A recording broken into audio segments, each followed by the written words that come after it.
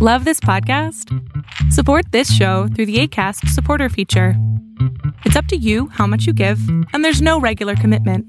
Just click the link in the show description to support now. Hey, it's Ryan Reynolds, and I'm here with Keith, co-star of my upcoming film, If, only in theaters May 17th. Do you want to tell people the big news? All right, I'll do it. Sign up now and you'll get unlimited for $15 a month and 6 months of Paramount Plus Essential Plan on us. MintMobile.com/switch. Upfront payment of $45 equivalent to $15 per month. Unlimited over 40 gigabytes per month. Face lower speeds. Videos at 480p. Active Mint customers by 531.24 get 6 months of Paramount Plus Essential Plan. Auto renews after 6 months. Offer ends May 31st, 2024. Separate Paramount Plus registration required. Terms and conditions apply if rated PG.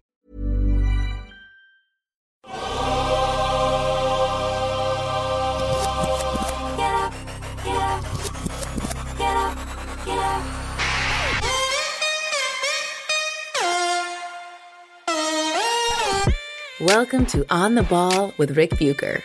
Here's your host. Let's send it over to Rick Bucher. Rick Bucher.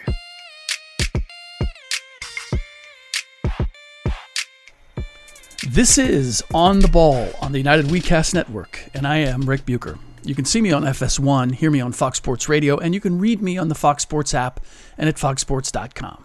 You can also follow me on both Twitter and Instagram at Rick Bucher.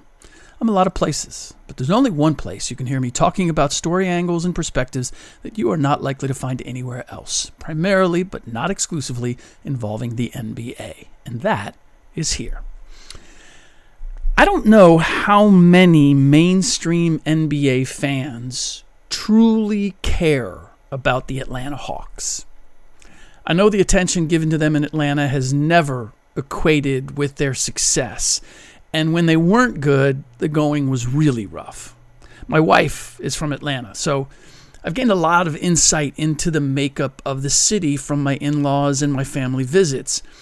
But even before I met her, my sense was that it was, first and foremost, a college sports town. Maybe because my in-laws are North Carolina grads, that's coloring my perspective. But I have the sense that a lot of ACC grads wind up settling down in the Atlanta area and keep their rooting interest for their alma maters fresh. Football, of course, is king, especially with Georgia now dominating college football. And the Bulldogs campus is less than 2 hours east of Atlanta. But when Georgia Tech basketball was a perennial top 20 team, this is back in the 90s under Bobby Cremins, even they seemed a bigger deal than the Hawks. But I'm going to talk about the state of the Hawks right now anyway, because one, it's one of those topics that I promised that I'd hit that I never did, and because they are both a strong reflection of how challenging it is to build a successful franchise and how a lot of teams seem to be going about it. You've heard me say this before, but it bears repeating. The only way any franchise has continued success is if the owner, the general manager, the head coach, and the star player are all aligned. The Hawks have not been that. We'll see if the recent changes that I'm going to talk about create that alignment. Because there's one other element that is vital. The people in each of those roles have to be good at what they do. Let me get one thing out of the way first. It troubles me how the recent regime change in Atlanta was reported. I've long suspected that reporters today are now shading their reporting in order to protect their relationships. And it would appear that a lot of that went on here. For those who haven't been keeping up, Travis Schlenk plucked off the Warriors management team back in 2017 to import the Golden State model to Atlanta, was moved from team president about a month ago into an advisory role. The explanation was that he wanted to spend more quality time with his family. Now, as someone who made a career move in order to spend more time with my two kids as they were growing up, I can certainly appreciate a desire to do that. I can also tell you that such a decision is not made midway through a season unless there's some crisis on the home front. and we haven't heard one when it comes to the Schlenk family.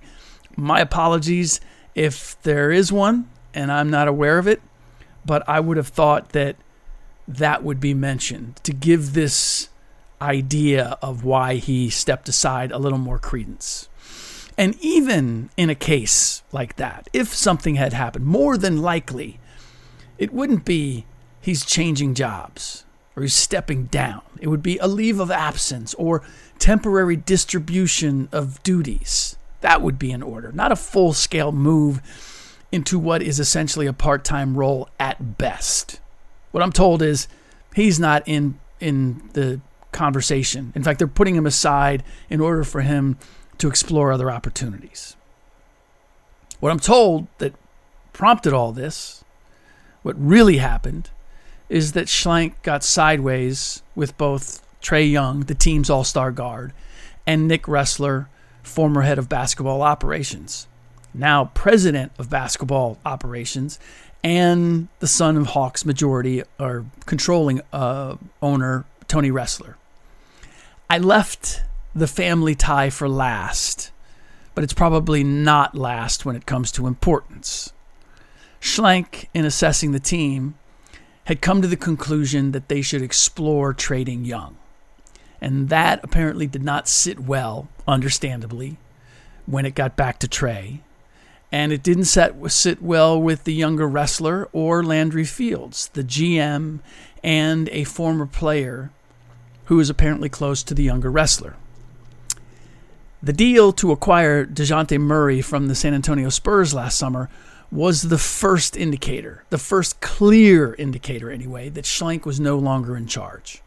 It struck me at the time as a very un-Schlenk move. 3 first-round picks, swap of a fourth, and Danilo Gallinari for Murray and Jock Landale, with only Murray being retained. That is a lot for the token first-time All-Star on a losing team, which is what Murray was for the San Antonio Spurs last season. This is always a litmus. When the Spurs are ready to move on from a player, when they're ready to trade him, especially a star player, buyer beware.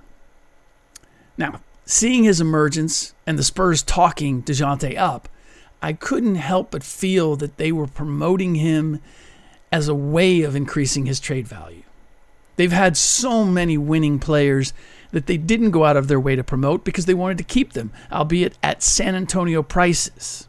So this going crazy over DeJounte, who was nice last year, but not that nice, just didn't make sense if the Spurs were looking to keep and re-sign him. And then when I heard that DeJounte was quietly, or maybe not so quietly, within the organization, chafing at the Spurs' method of operation, well, all of it made perfect sense that the Spurs would be willing to give him up, especially for the load of assets the Hawks were willing to give up.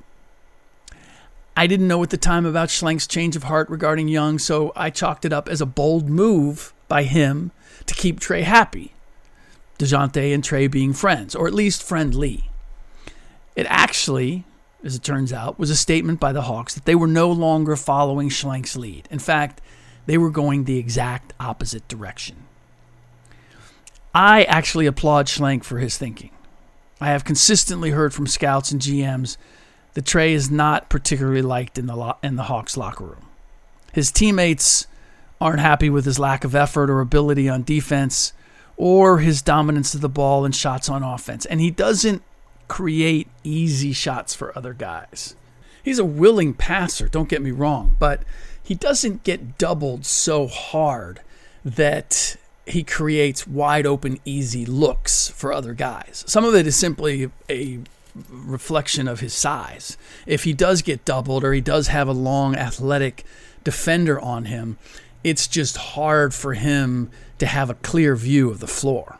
It's why I kind of laugh at people who are just mind-boggled at what Nikola Jokic does. Now, I'm not taking anything away from Jokic as a passer, but when you're at his size and length and you have court vision, all the angles are different. He can see everything. And because he handles the ball so well, he can get into spaces and it changes the dynamic. So, again, big difference when it comes to Trae. And by the way, think about all of what I've just said in terms of how guys feel about him. And now you're going to add a DeJounte Murray who wasn't wild about the team concept or the team being bigger than the individual mantra that the San Antonio Spurs believe in. I'm not sure how adding DeJounte is actually going to calm the waters when it comes to everybody else on that team. Now, guys will put up with a lot if the team is winning. And if a player is playing a certain way, a star player is playing a certain way, if it's producing wins, nobody's going to complain on most teams. But they haven't been winning for the last 2 seasons, not at the pace that they were expected to, not after reaching the Eastern Conference Finals 3 years ago now, 2.5 years ago. And I get the sense that John Collins can't wait to get out of there. I've sensed that for a while. I've never got the sense that Bogdan Bogdanović was a big fan of Trae's either, just based on his body language on the court. And I say all that not to necessarily put it on Trae. There's a possibility that Collins and Bogdanović are letting jealousy get in the way or decided they're not going to follow Trae regardless of how he plays. In both cases, I can't say definitively that Bogdan or Collins are better players than Trae. I think they're close enough in talent that they look at it and they see Trae blowing up as an all-star and an all-NBA player and all that stuff, and they're like, he's not that much better than me. We shouldn't be serving him at my expense. It's a speculation on my part. Speculation based on talking and watching and studying NBA players for 25 plus years now. But back to how the news of Schlenk being demoted, stepping aside, however you want to describe it, how that was reported. Now, if I was hearing all that I just shared with you, I know that reporters with national ties were hearing it too. But none of that was reported when it was announced last month that Schlenk was stepping aside and Fields was being promoted. And why wasn't it? My suspicions were fueled by something another national reporter told me recently. I asked him if he had voting privileges for the league's awards. Most valuable player, most improved, all NBA, etc. And he said he did not, that he had given them up about 5 years ago. And I asked why, and he said he did it when the league began making public who voted for whom. Players, he feared, would resent him for not voting for them, and it would hurt his access to them. I was stunned and a little disappointed, but not entirely surprised, because I've seen signs for a while now that protecting relationships has compromised what writers or reporters or TV analysts are willing to say. There's always been a certain degree of that, but it was generally by people on the periphery or with close ties to particular teams or agents. And that was understandable because they were protecting their little fiefdom. Understandable. But national reporters and writers, we didn't need to kowtow to anybody because we had a national platform. If someone didn't want to talk to me, there was a whole array of people who did. If an agent didn't want to give me insight, wanted to feed somebody else, okay, it might cost me a story, but I maintained my integrity. And more important, I maintained the autonomy of anybody who had a big national platform. We weren't conceding because it doesn't affect me for what I do and how I do it now, and because I've established all my relationships. What bothers me is that it affects reporters and writers coming up because they can't sniff breaking a story because it all goes to the national platforms who are willing to cater to whoever will give them the story. And you guys all know the battle that's going on, the primary players in that battle. What's being done in attempts to win the battle is sacrificing everybody else. It's good for them. It's not good for the business because it can't go back. Now it's always going to be catering. It's going to be whoever gives the story is willing to give the story. Well, we'll tell the story the way you want it told. And if not, I'll go to the other guy. If all of us on the reporting side refuse to cater to how someone wants the story in order to get it, then we protect each other. And that's no longer happening. And that's what makes me sad about the state of the business. What does this have to do with the Hawks' recent events? Well, Trae Young is a Clutch agency client, and no one has been more direct in wielding access to his clients to influence the media than Rich Paul. It has been going on at some level since 2010 and the decision by LeBron. I even know GMs who are careful about what they say about Clutch and Rich Paul for fear he will make their life difficult, particularly if that team, that GM, has a Clutch client on his roster. I don't begrudge Paul for doing it as much as I resent that reporters have sacrificed the media's collective autonomy by allowing that influence to dictate what they will and won't say. There are degrees to everything. If I have a GM or player or agent who is a trusted source, I'm not going to go out of my way to criticize them. I am going to, I don't know if it's protect the relationship, but I will honor it. In that I will try to explain the thinking behind whatever role they might have played in what I'm writing or talking about. I will do everything I can to give them a chance to at least inform what I'm going to say. But I'm not going to say what they tell me to say. I have never co-signed a story that I know is not accurate in order to protect the relationship.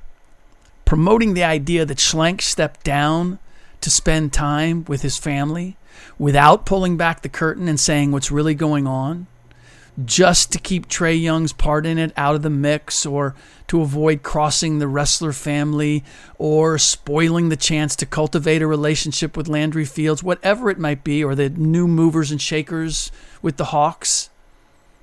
All of that is an example of why someone wouldn't tell the entire Atlanta Hawks story. Hey, it's Ryan Reynolds, and I'm here with Keith, co-star of my upcoming film, If, only in theaters May 17th. Do you want to tell people the big news? All right, I'll do it. Sign up now and you'll get unlimited for $15 a month and 6 months of Paramount Plus Essential Plan on us. MintMobile.com/switch. Upfront payment of $45 equivalent to $15 per month. Unlimited over 40 gigabytes per month. Face lower speeds. Videos at 480p. Active Mint customers by 531.24 get 6 months of Paramount Plus Essential Plan. Auto renews after 6 months. Offer ends May 31st, 2024. Separate Paramount Plus registration required. Terms and conditions apply if rated PG. Now, none of us likes to see nepotism at work, especially in a business with jobs as coveted as those in the NBA. But the reality is the league is rife with it. I saw it at the very start of my career covering the league, with Don Nelson hiring his son Donnie as an assistant coach and bringing him along when he went to Dallas, where he lasted well after his dad was fired. So it's not as if Donnie wasn't able to craft a career of his own right or didn't demonstrate that he had certain abilities. In some cases, it works out. Joe Lacob has steadily moved his two sons, Kirk and Kent, up the organization masthead. I don't know how much credit Kirk deserves for the Warriors' success, but the fact is they've been wildly successful. So at least it can be said that he didn't screw things up. Kirk is now the executive vice president of basketball operations, right below GM Bob Myers in the front office ranks. Kent Lacob is the executive director of team development. Now, what I find, what kind of tickled me actually, found interesting, is that if you read their bios in the team guide, nowhere does it mention their relationship to their dad, Joe, the owner. You just either have to know or you have to assume, but I love the fact that we're not going to acknowledge that, even though everybody knows it. And hey, look, I chalk it up as one of the perks that comes with being a shrewd, savvy, and wealthy businessman, enough so to own an NBA team. You could actually say the Hawks are trying for the second time to replicate what the Warriors have done. First, it was hiring away Travis Schlenk and then drafting Trae Young, who was supposed to be the next Steph Curry. And now we're going to go the route of handing the basketball reins to the owner's son. Though this is different. That's not an exact replica of what the Warriors did or what we've seen other teams do. Jerry Buss with the Lakers, first one to employ his daughter Jeannie and his sons. But he didn't make them in charge of everything. And he didn't give them control over basketball people.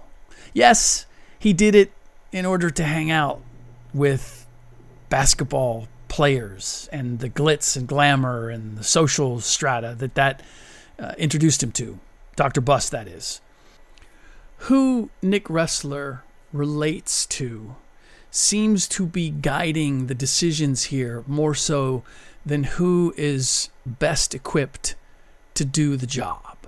Look, it's a heady thing. If I was 27 years old and I had the chance to hang with former players closer in age to me than the people in the positions or that previously held those positions, players who I probably have more in common socially, I get it. That's a very seductive thing to have or to be able to do. I can't help but believe that that's what's going on here, because look at the 4 people that were let go. 47-year-old Schlenk, who played basketball at Bethel College, has 3 kids. Derek Pierce, VP of Player Personnel, another married dude with kids who worked his way up the front office ladder. Stephen Giles, Director of Pro Scouting, who began with the Hawks back in 2004 as a scout. Now, none of these guys were NBA players and not players of any degree, even at the collegiate level. I'm not even sure that Pierce or Giles played. Schlenk, they just say he played. Don't know whether he was any good or not. And it was at Bethel College. So you can gauge that. The only former player who was let go was Rod Higgins, a Hawks senior advisor. And his career began and ended before Nick Ressler was born. So if you're Nick Ressler, who would you rather hang out with? Those guys or Landry Fields and Kyle Korver, who, by the way, is being promoted to assistant general manager? Who is less likely to make you feel you're too young to know how an NBA front office really works? Schlenk and Company or Fields and Korver, who haven't spent much more time in an NBA front office running an organization than Ressler? You want a glimpse into where Nick Ressler's interests lie? Just check out the photos from his recent wedding. Trae Young is prominent in them. Ressler also, in this new role, gets a chance to flex his basketball knowledge, something the average fan now believes is within their skill set thanks to the wild popularity of fantasy leagues. Can't tell you how many people I've run into, fans that I've run into, and because they're successful with their fantasy team, they think that they know more than an NBA GM, not having any idea all the things that go in to being an NBA GM or what it's like to deal with real people, as opposed to just trading names and stat lines. The belief that that NBA teams can be constructed based on analytics, by the way, has become more widespread as well. So it's not as if fans alone are believing that. That's definitely a trend. Grant Liffman, Fields' college roommate, was hired last summer as a Hawks scout after serving as a podcaster and post-game TV host for the Warriors for, I guess, like 4 or 5 years. The business is about relationships as much or more than ability. That's just the reality, and the Hawks aren't the first example of it. Sometimes it's just a little more overt. One of the moves that was not announced, but I'm told by league sources was indeed made, is that the Hawks director of scouting was also let go in conjunction with the Schlenk move. It was never announced that Giles was let go, but that he was, and that Liftman was promoted to take his place. I can only assume it wasn't announced because it would have turned heads as a pretty overt example of a relationship being exercised to the extreme, and that this was not just Schlenk stepping aside. This was a regime change. I also sense that Tony Ressler, the dad and controlling owner of the team, knows he's turning the Hawks into his son's toy, or pastime, occupation, whatever. I don't mean to be demeaning toward Nick or Tony. I don't know what their track record is. For all I know, they're going to turn this thing around and they're going to make it a success. I'm willing to watch. I'm just going to tell you what I'm seeing and what's not being portrayed clearly, openly, transparently. There's going to be a learning curve for sure. And I commend Tony Ressler that he handled the situation with Schlenk as he did. I have to believe that he knows that this isn't about Schlenk doing a bad job as much as an opportunity to give his son the avenue to a very cool job. Because after all, Ressler, the elder, could have simply fired Schlenk.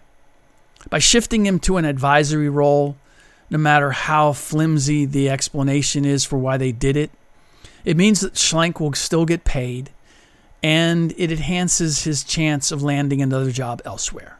Because, let's face it, there's a stigma around getting fired, no matter what the reason may be, no matter how just anybody thinks it might be, and they've avoided that in this case. Nepotism or relationships aren't the problem with how NBA teams are constructed, as much as it is the motivation of those being placed in these plum positions of authority, and what positions they're being given, or how much authority they're being given. The younger Ressler being socially attached to Young is troubling because for front offices to work effectively, they have to avoid letting emotional ties connect their decision-making. I'm far less concerned about a son being on the coaching staff than I am someone who presides over building the roster. Cultivate a relationship with a player all you want as a coach or a player development guy or even as a business operations executive, because you're not in a position to decide if that player comes or goes. Your relationship with them isn't going to affect how the team overall is built or work. And it's not that front office executives need to take a 30,000-foot view of the construct of their team and roster. They should be aware of the relationships and personalities of their players and coaches and how they all mesh. They should be around the team enough to know how the chemistry works. That was one of the great missteps of former Philadelphia 76ers GM Sam Hinkie, who never interacted with the team. And so he wasn't aware of how it was meshing. But the GM or the team president can't be attached to one particular player, no matter who it is. They have to be able to look at the team as a whole and make decisions that advance the team, regardless of who that means comes or goes. Now, when your star player is your star player and you're building around them, absolutely. Develop that relationship. Give them a say. Do whatever it's necessary to get their full buy-in. But just understand that the second that they fall off, the second that they may not be living up to being the star player, and you might have an opportunity to turn them into assets that will allow the team to have greater success, you need to be ready and willing to pull that trigger. I'm not saying it's easy. It's not. And there are times where players are going to feel betrayed as a result of that. But a GM's commitment can't be to individuals. It has to be to what's best for the organization. That's what Jerry Krause was saying, the late Jerry Krause, when it came to the Chicago Bulls, when he said organizations win championships, players or stars don't. Michael Jordan took exception to that, of course. But it was misunderstood, or maybe Jerry took it too far. But the fact is, someone in Jerry's position has to think that way, even with Michael Jordan being on the team. Now, sometimes it's a no-brainer. A team is underachieving despite having a superstar. And generally in those instances, it's not hard to see that the pieces around the superstar don't fit and need to be replaced. But in all the instances that I've seen a makeover that allows a superstar to emerge and reach their full potential, it was never because the guys around that superstar didn't like playing with him.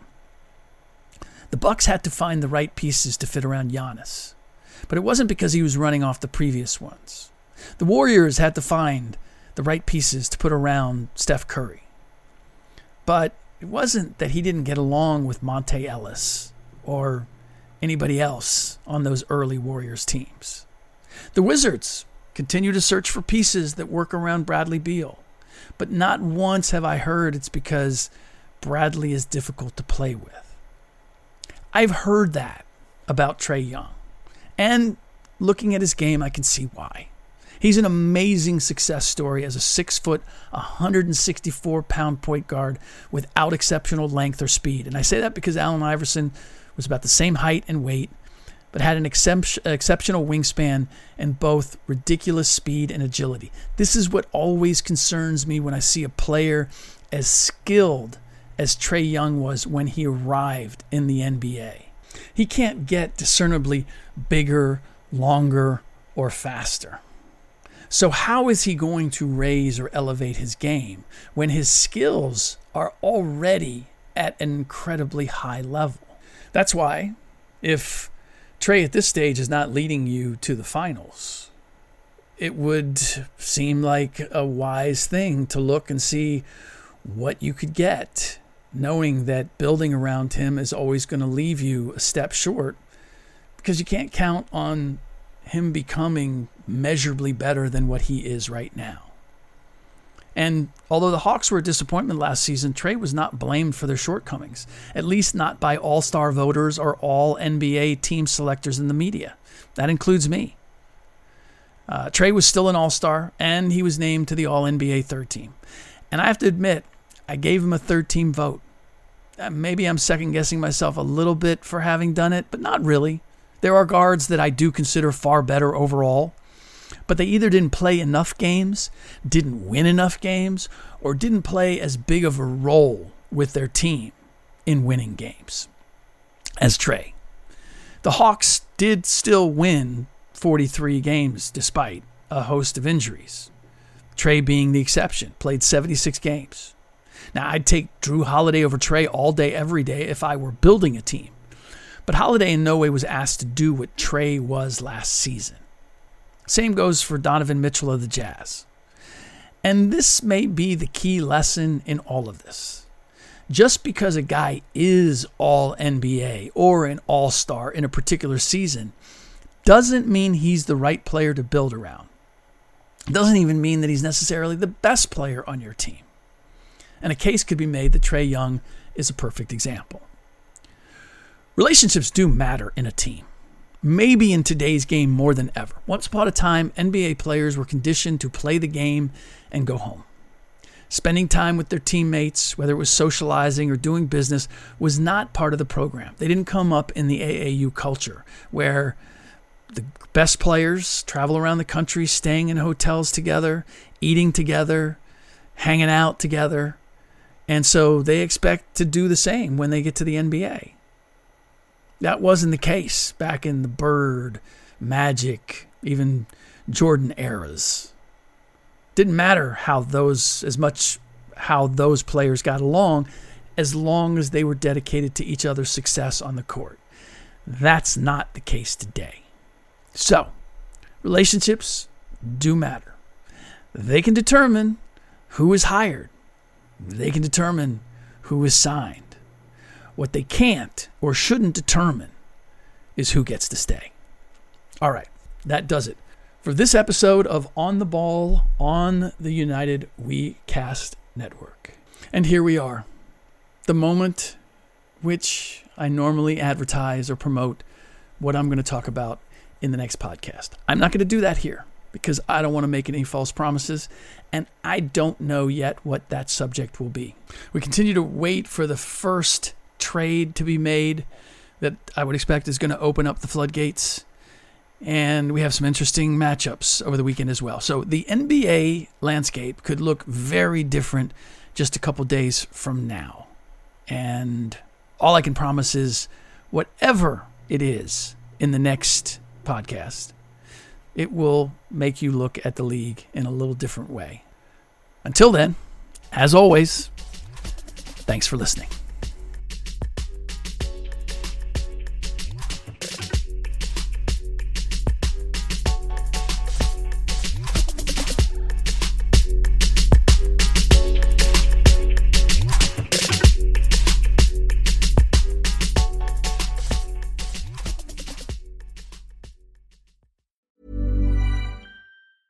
Hey, it's Paige DeSorbo from Giggly Squad. High quality fashion without the price tag. Say hello to Quince.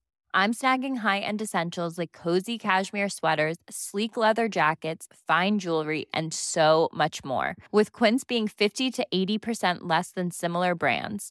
And they partner with factories that prioritize safe, ethical, and responsible manufacturing. I love that. Luxury quality within reach. Go to quince.com/style to get free shipping and 365-day returns on your next order. Quince.com/style.